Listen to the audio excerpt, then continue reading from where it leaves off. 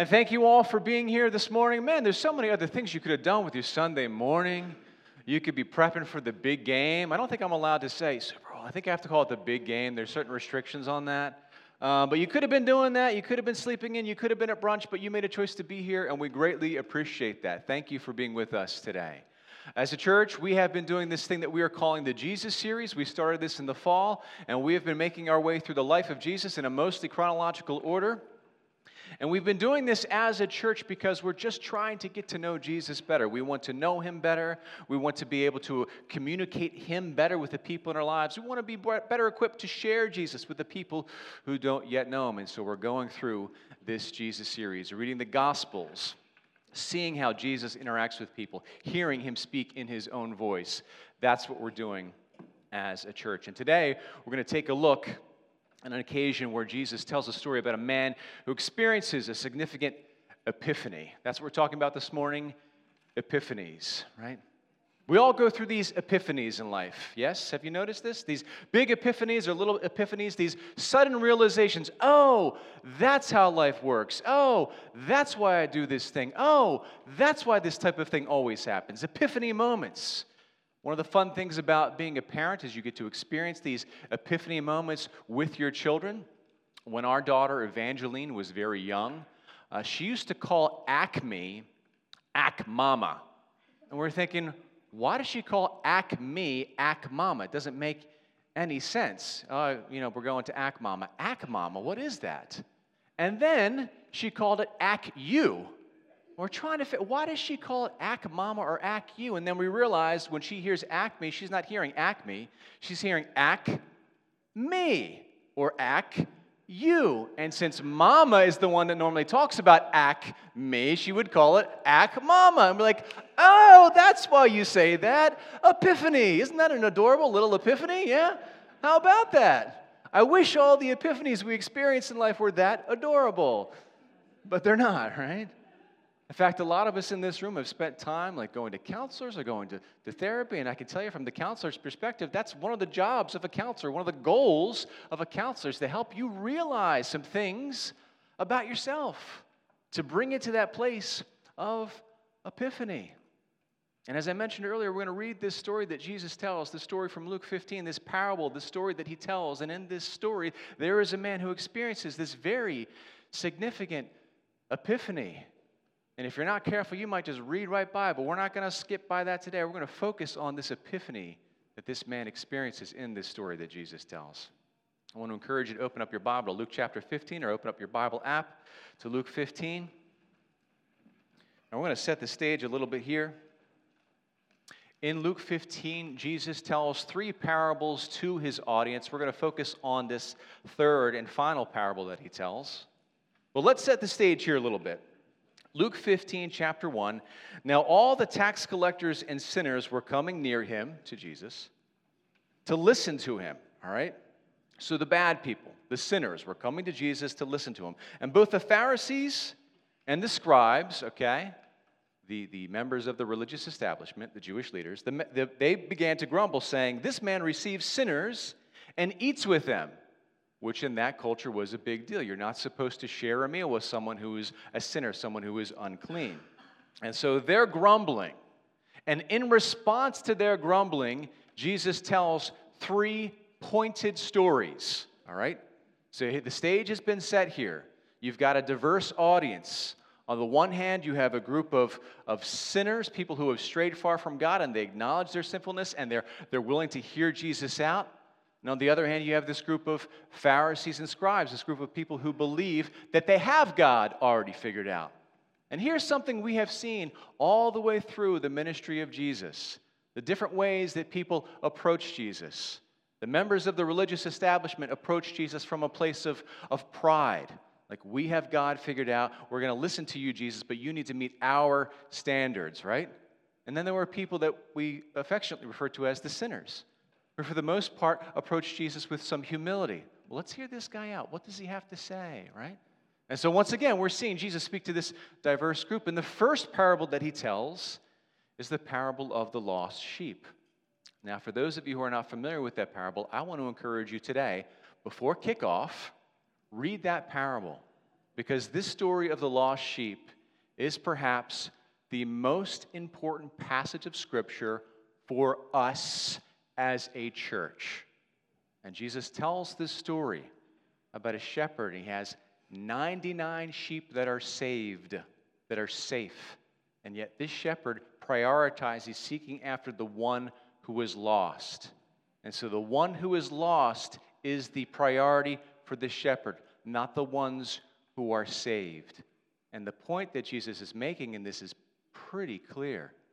That's the priority for Jesus, not going after the people who are already saved, but the people who aren't yet. And that should be our priority as well. So that's the first story he tells. The second story he tells is about a woman who has some coins and she loses one. Well, she's not going to go looking for the coins she already has, is she? That doesn't make sense. Where are the coins? No, she has them already. Instead, she goes seeking after the one coin that she has lost. Doesn't that make sense? And when she finds the one that's lost, they're celebrating. That's the priority, the one who was lost. And so now Jesus brings us to this third story that is the most pointed and poignant of all of these parables. We refer to this sometimes as the parable of the lost son or the parable of the prodigal son. Have you heard that term, prodigal, before? You know, I grew up in a church setting. I heard about the prodigal son. I had no idea what that word prodigal meant, but apparently it means to spend lavishly and excessively and perhaps even wastefully.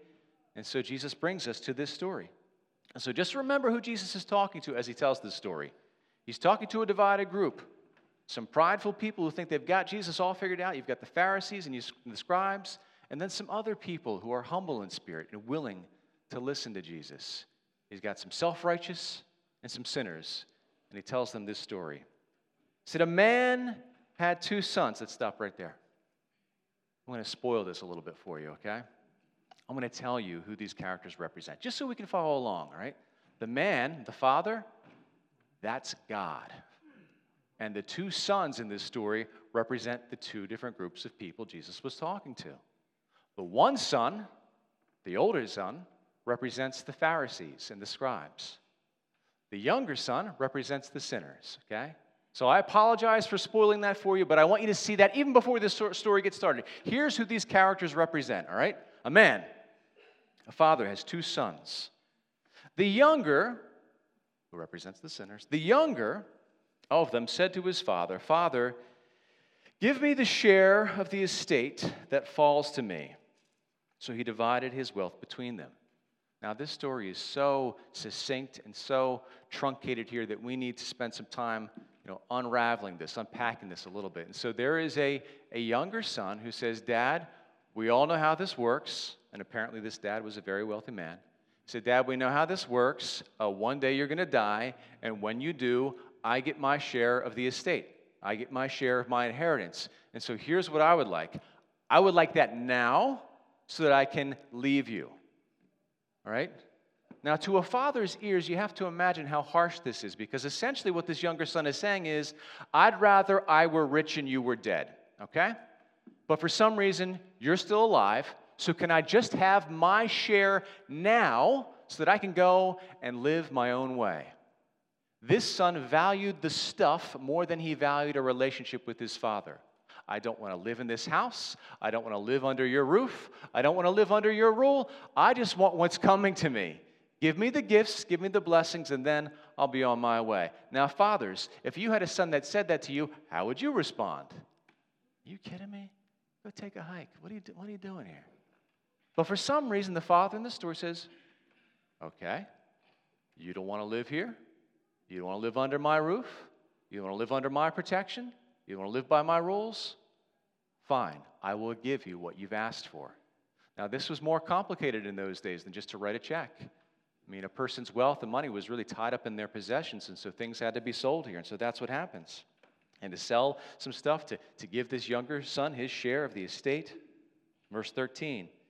And not many days later, the younger son gathered everything together and went on a journey into a distant country. And there, he squandered his estate with loose living. Isn't that a fun expression? Loose living. And as we get to the end of this chapter, we're going to see what that entails. And so he spends all of this money on loose living. He had some money. He could have done whatever he wanted with that money. Could have started up his own business, right? Could have made an investment in something. Could have bought a little piece of property. But he wastes it. He has some parties, a series of parties.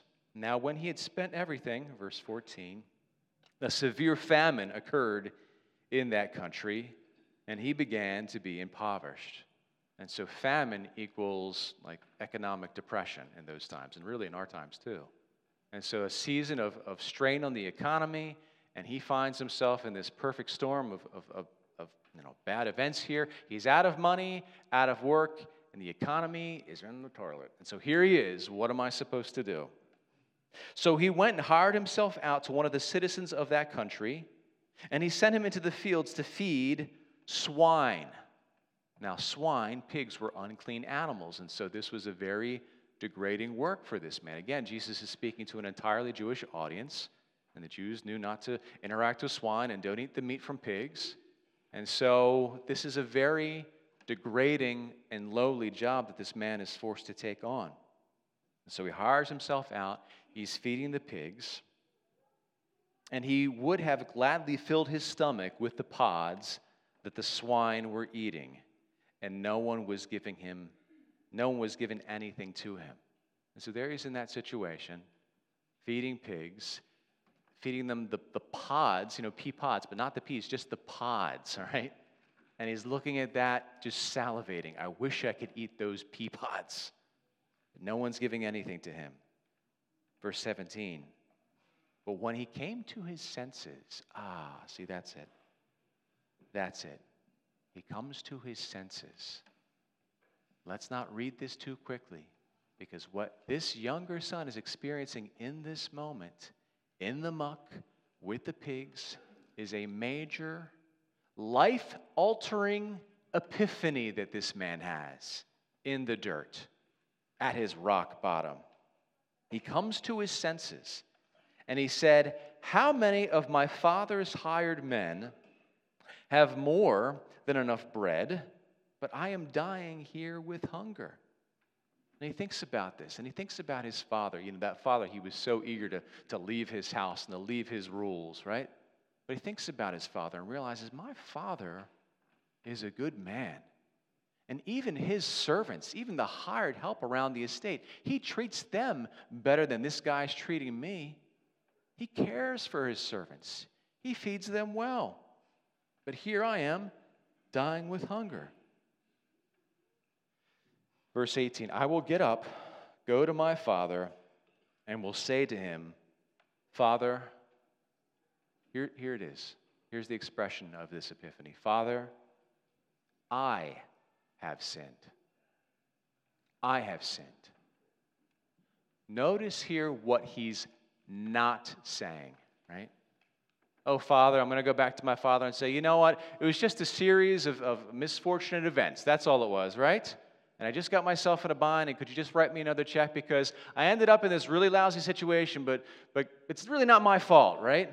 I had a bunch of friends, and they were with me, and they convinced me to buy all this alcohol, and so I bought the kegs for the parties, and it was really their fault. They convinced me to spend this money. And then there were some women, and I thought these women really liked me, but then I had to pay them to party with us, and so, listen, it's not my fault. It's the economy, it's the women, it's my friends, it's all these other factors have led to me being here feeding pigs.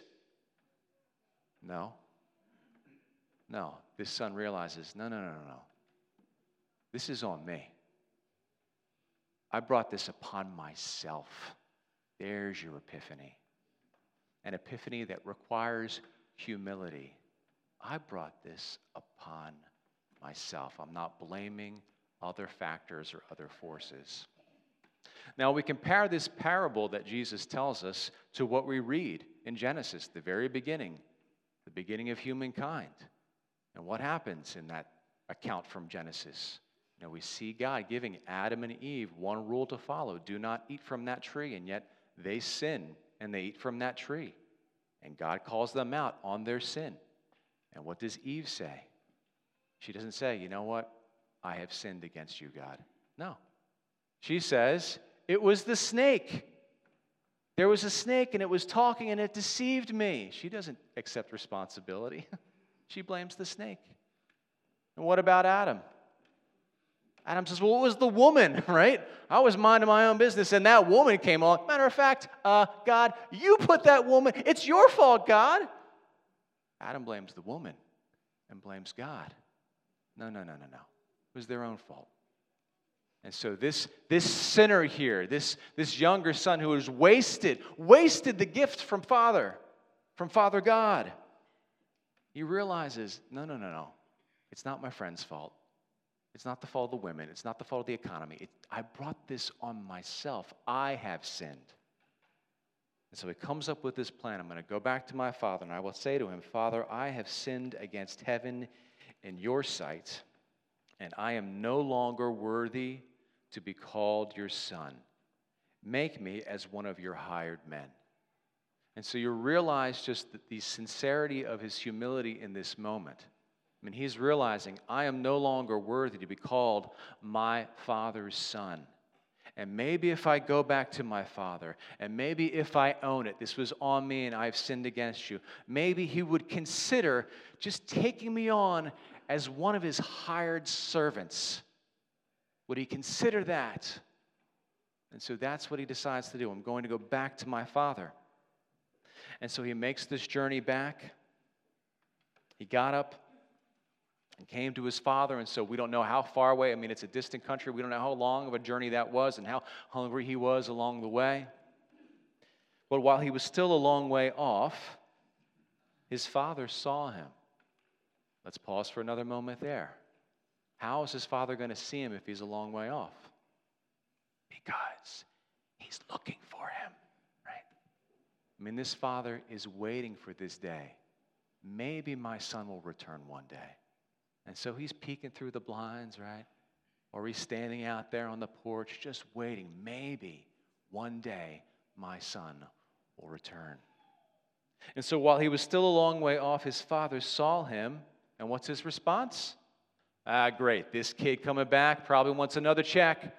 Probably wants some more money. No, that's not his attitude at all. Because this father, again, represents God. So he sees him a long way off, and he felt compassion. There's your key word. Felt compassion for him. And ran and embraced him and kissed him. So there's the dad waiting on the porch, finally sees his son, isn't overwhelmed with anger and bitterness and who's this guy coming back to me. No, is filled with compassion, and he runs out to him. Doesn't stand there and say, all right, what do you have to say for yourself? No, he runs out to him. Now, fun fact about that culture at that time, running is something that dignified men did not do, okay? Children would run. Perhaps a woman would run, but not a wealthy man. It was not dignified. You did not do that. I mean, you have your fancy robes on. And so for a wealthy man to run meant he had to kind of gather up his robes and kind of waddle his way out to his son. There's nothing dignified about that. Do you appreciate these little act outs that I do for you? Do you want me to do that again? He's running out all goofy to his son. But he doesn't care about that because he's filled with compassion and he's filled with love. And before this younger son can even open his mouth, he's hugging him and kissing him. And the son said to him, verse 21, Father, I have sinned against heaven and in your sight. I am no longer worthy to be called your son. And he's got more to his speech that he's prepared. You know, in his mind, he's been saying, I'm not worthy to be called your son. If you would please consider taking me on as one of your hired hands. But he doesn't even get to finish his speech because look what happens. No longer worthy to be called your son. But the father said to his slaves, quickly, bring out the best robe and put it on him, and put a ring on his hand and sandals on his feet, and bring the fatted calf, kill it. Let us eat and celebrate. For this son of mine was dead and has come to life again. He was lost and has been found. And they began to celebrate. Do you see how quickly Father God is ready and eager and willing to forgive and to restore when there is genuine repentance. And because the Father in this story is God, he knows the heart of the Son, and he knows there is sincere repentance there, genuine, humble repentance. And he restores him back to sonship. Doesn't even entertain the idea of hiring him as a slave. No, restores him back to his sonship. And not only that, we're going to celebrate this. They began to celebrate. Verse 25. Now, his older son was in the field. Ooh. Wonder what this guy's going to have to say about this whole situation, right? Where's this older son been this whole story? All right. Well, he's in the field. And when he came and approached the house, he heard music and dancing. And he summoned one of the servants and began to inquire what these things could be. And he said to him, your brother has come, and your father has killed the fatted calf because he has received him back safe and sound. All right. Older siblings out there? How would you feel? Oh, good, he's back. Yeah, great. Right, wonderful. The son that took all of our father's wealth and then went on his own way. I'm so glad that he's back and that we're having a party for him. No, not at all. I mean, really, how would you feel? We're having a party for who? For what? Are you kidding me right now? And so he's not pleased with this at all. He became angry and was not willing to go in. And his father came out and began pleading with him. Hey, listen, we're having a party in here. Your brother's back. Come on in. You're invited to be a part of this celebration. He's pleading with him. Come on in and celebrate. Don't miss that word, pleading. Come on in, be a part of this.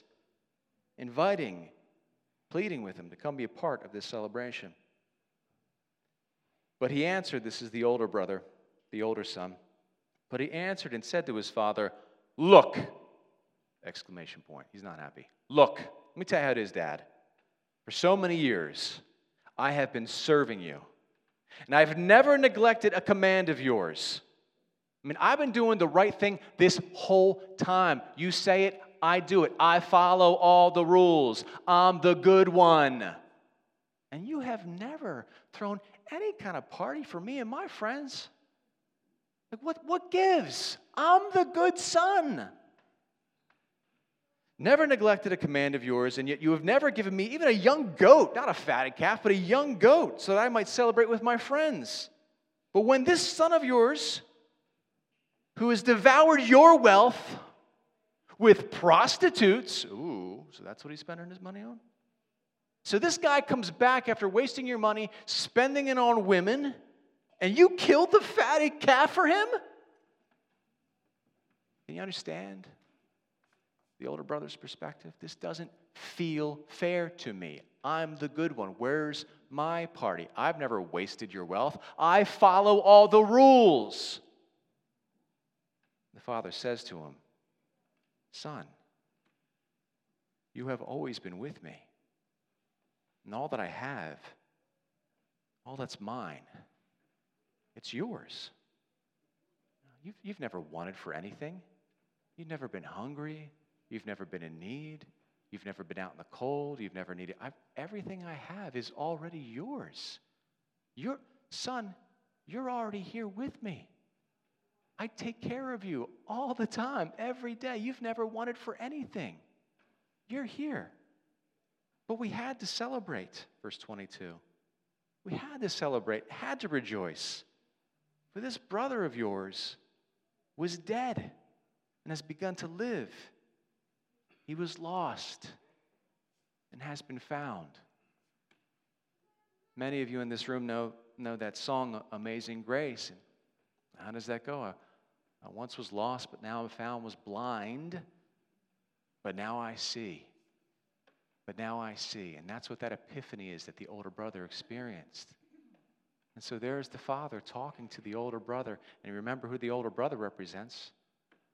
The righteous, air quotes, the Pharisees, the scribes who are upset over Jesus. And what are you doing spending your time ministering to these sinners? And so the father in the story says to them, hey, come and celebrate with us. Come and rejoice with us. Because there was one who was lost and is now saved. Let's celebrate that. And what does the older son do? Let's see. Wait a minute. Doesn't say in my Bible. What about you? Does it say? How does the older brother respond? Does it say in your Bible? No. That's where Jesus ends the story. Does the older brother go in to celebrate? Does the older brother experience his epiphany? And the story is left there, kind of hanging. You have to appreciate just the levels that this story is working on. I mean, here is God the man, right? Here is Jesus talking to two different groups of people, talking to sinners and talking to the righteous. And here in the story, Father God is inviting those who see themselves as righteous to come and be a part of the celebration. Now, there's an old expression you've probably heard, you can lead a horse to water, but you can't make it drink. And the father here in the story is leading his older son to that place of epiphany, but he can't generate that epiphany for him. And the epiphany, the revelation is this: all of us need to repent as this younger son has done. None of us should view ourselves as worthy of receiving from the Father. All of us are in need of repentance. Will that older brother accept that? Will he's been brought to water? Will he drink? Will he receive that? Will he experience his epiphany? We don't know. And so that question is left out there for Jesus' audience. Will they experience that epiphany? Now, I don't know who you relate to more in that story. And I don't know if you'd be willing to admit it out loud who you relate to more in that story. But for those of us who have that younger brother mentality, we need to experience that epiphany, where we stop blaming outside forces, where we take a look within, we stop considering the sins and the wrongs of others, and we look at ourselves and realize, whoa, wait a minute, how have I brought this upon myself? Where do I need to repent to have that epiphany? And for those of us who maybe more relate to that older brother type, and we think, well, I'm a good little boy, and I do what I'm supposed to do, and I follow all God's rules, well, guess what? Just because we follow all those rules doesn't mean we're more worthy of the Father's love. That's it. So we need to repent of that pride and realize that we're not worthy of the Father's love. That's not how love works. He just loves us because we're His, right? That's how that works. Sometimes I'm asked about this reputation that Christians have, that Christians can be judgmental. And so I'll give you two reasons why Christians can be judgmental.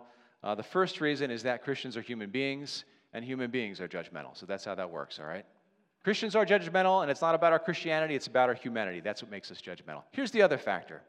Some Christians, and they never admit this out loud, some Christians in the depths of their heart, in dark places they don't want to talk about, they secretly believe that they're more deserving of the Father's love than other people.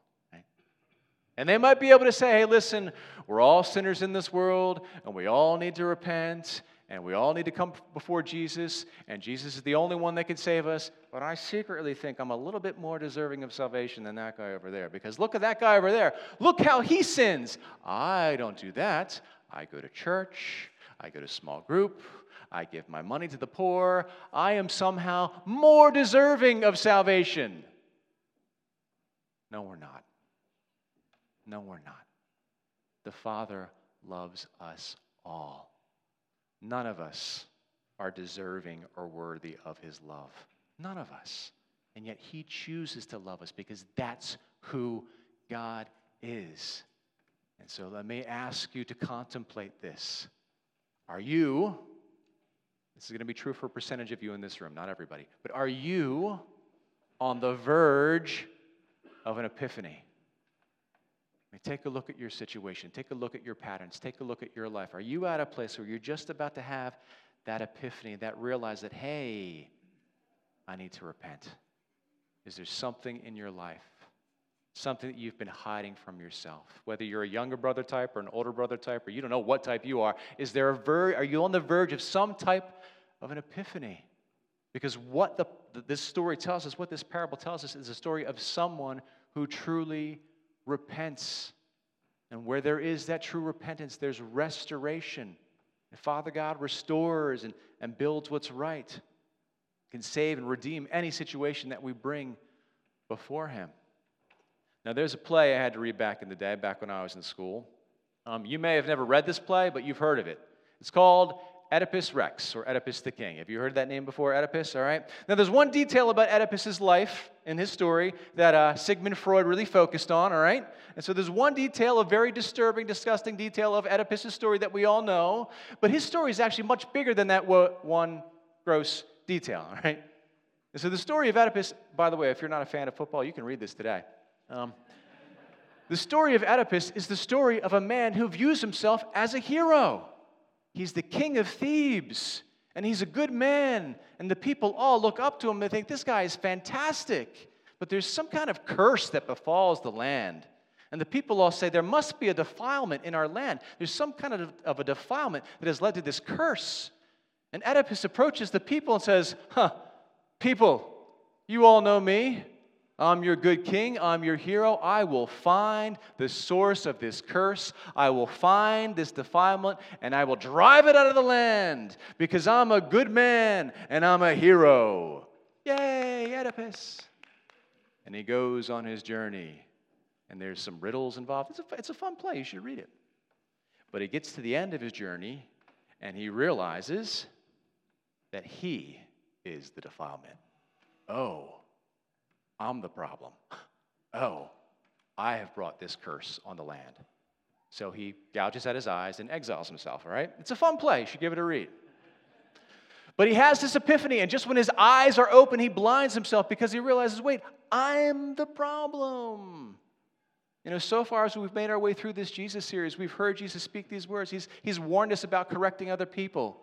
He says, why are you looking at the little tiny specks of sawdust in other people's eyes and trying to correct them when meanwhile you have this whole 2x4 sticking out of your own eye? Focus on that first. So where is it in your life? Where do you need to repent? What's the sin you're overlooking? Bring yourself to that place. You know, the younger son in our story, he had to hit rock bottom. Don't let that be your destiny. Don't let that be your fate. Where is it? What arena of your life? Where do you need to repent? Here's the good news. Whether we're younger brother types or older brother types, all of us, when we repent, will be received with compassion by Father God. There's nothing in our past that we've done. There's nothing in our future that we could do that would separate us from the love of Father God. In order for there to be true restoration in that relationship between God and yourself, between God and humankind, there must first be repentance. And so let us be a people who focus not on the little bits of sawdust in other people's eyes, but let us be a people who look inwardly and ask ourselves the question, where do we need to be repent? Where there is repentance, there will be redemption and restoration. Let's pray on that.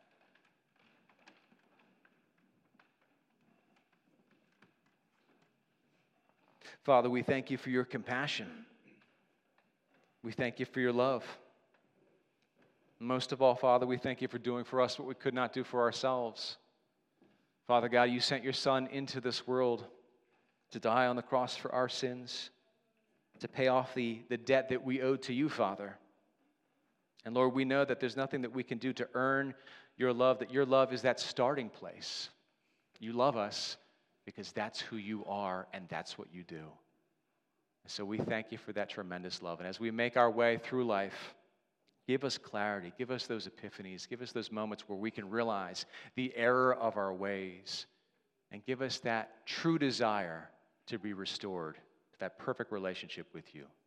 And give us that desire to repent. Father God, we thank you for blessing us with this time, this worship service. But now that this worship service is coming to its end, God, we pray that you would allow our worship of you to continue. Father God, let us worship you with our lives. Let us worship you by the way that we love and serve one another, and by the way that we love and serve you. We pray all of this in Jesus' name. Amen.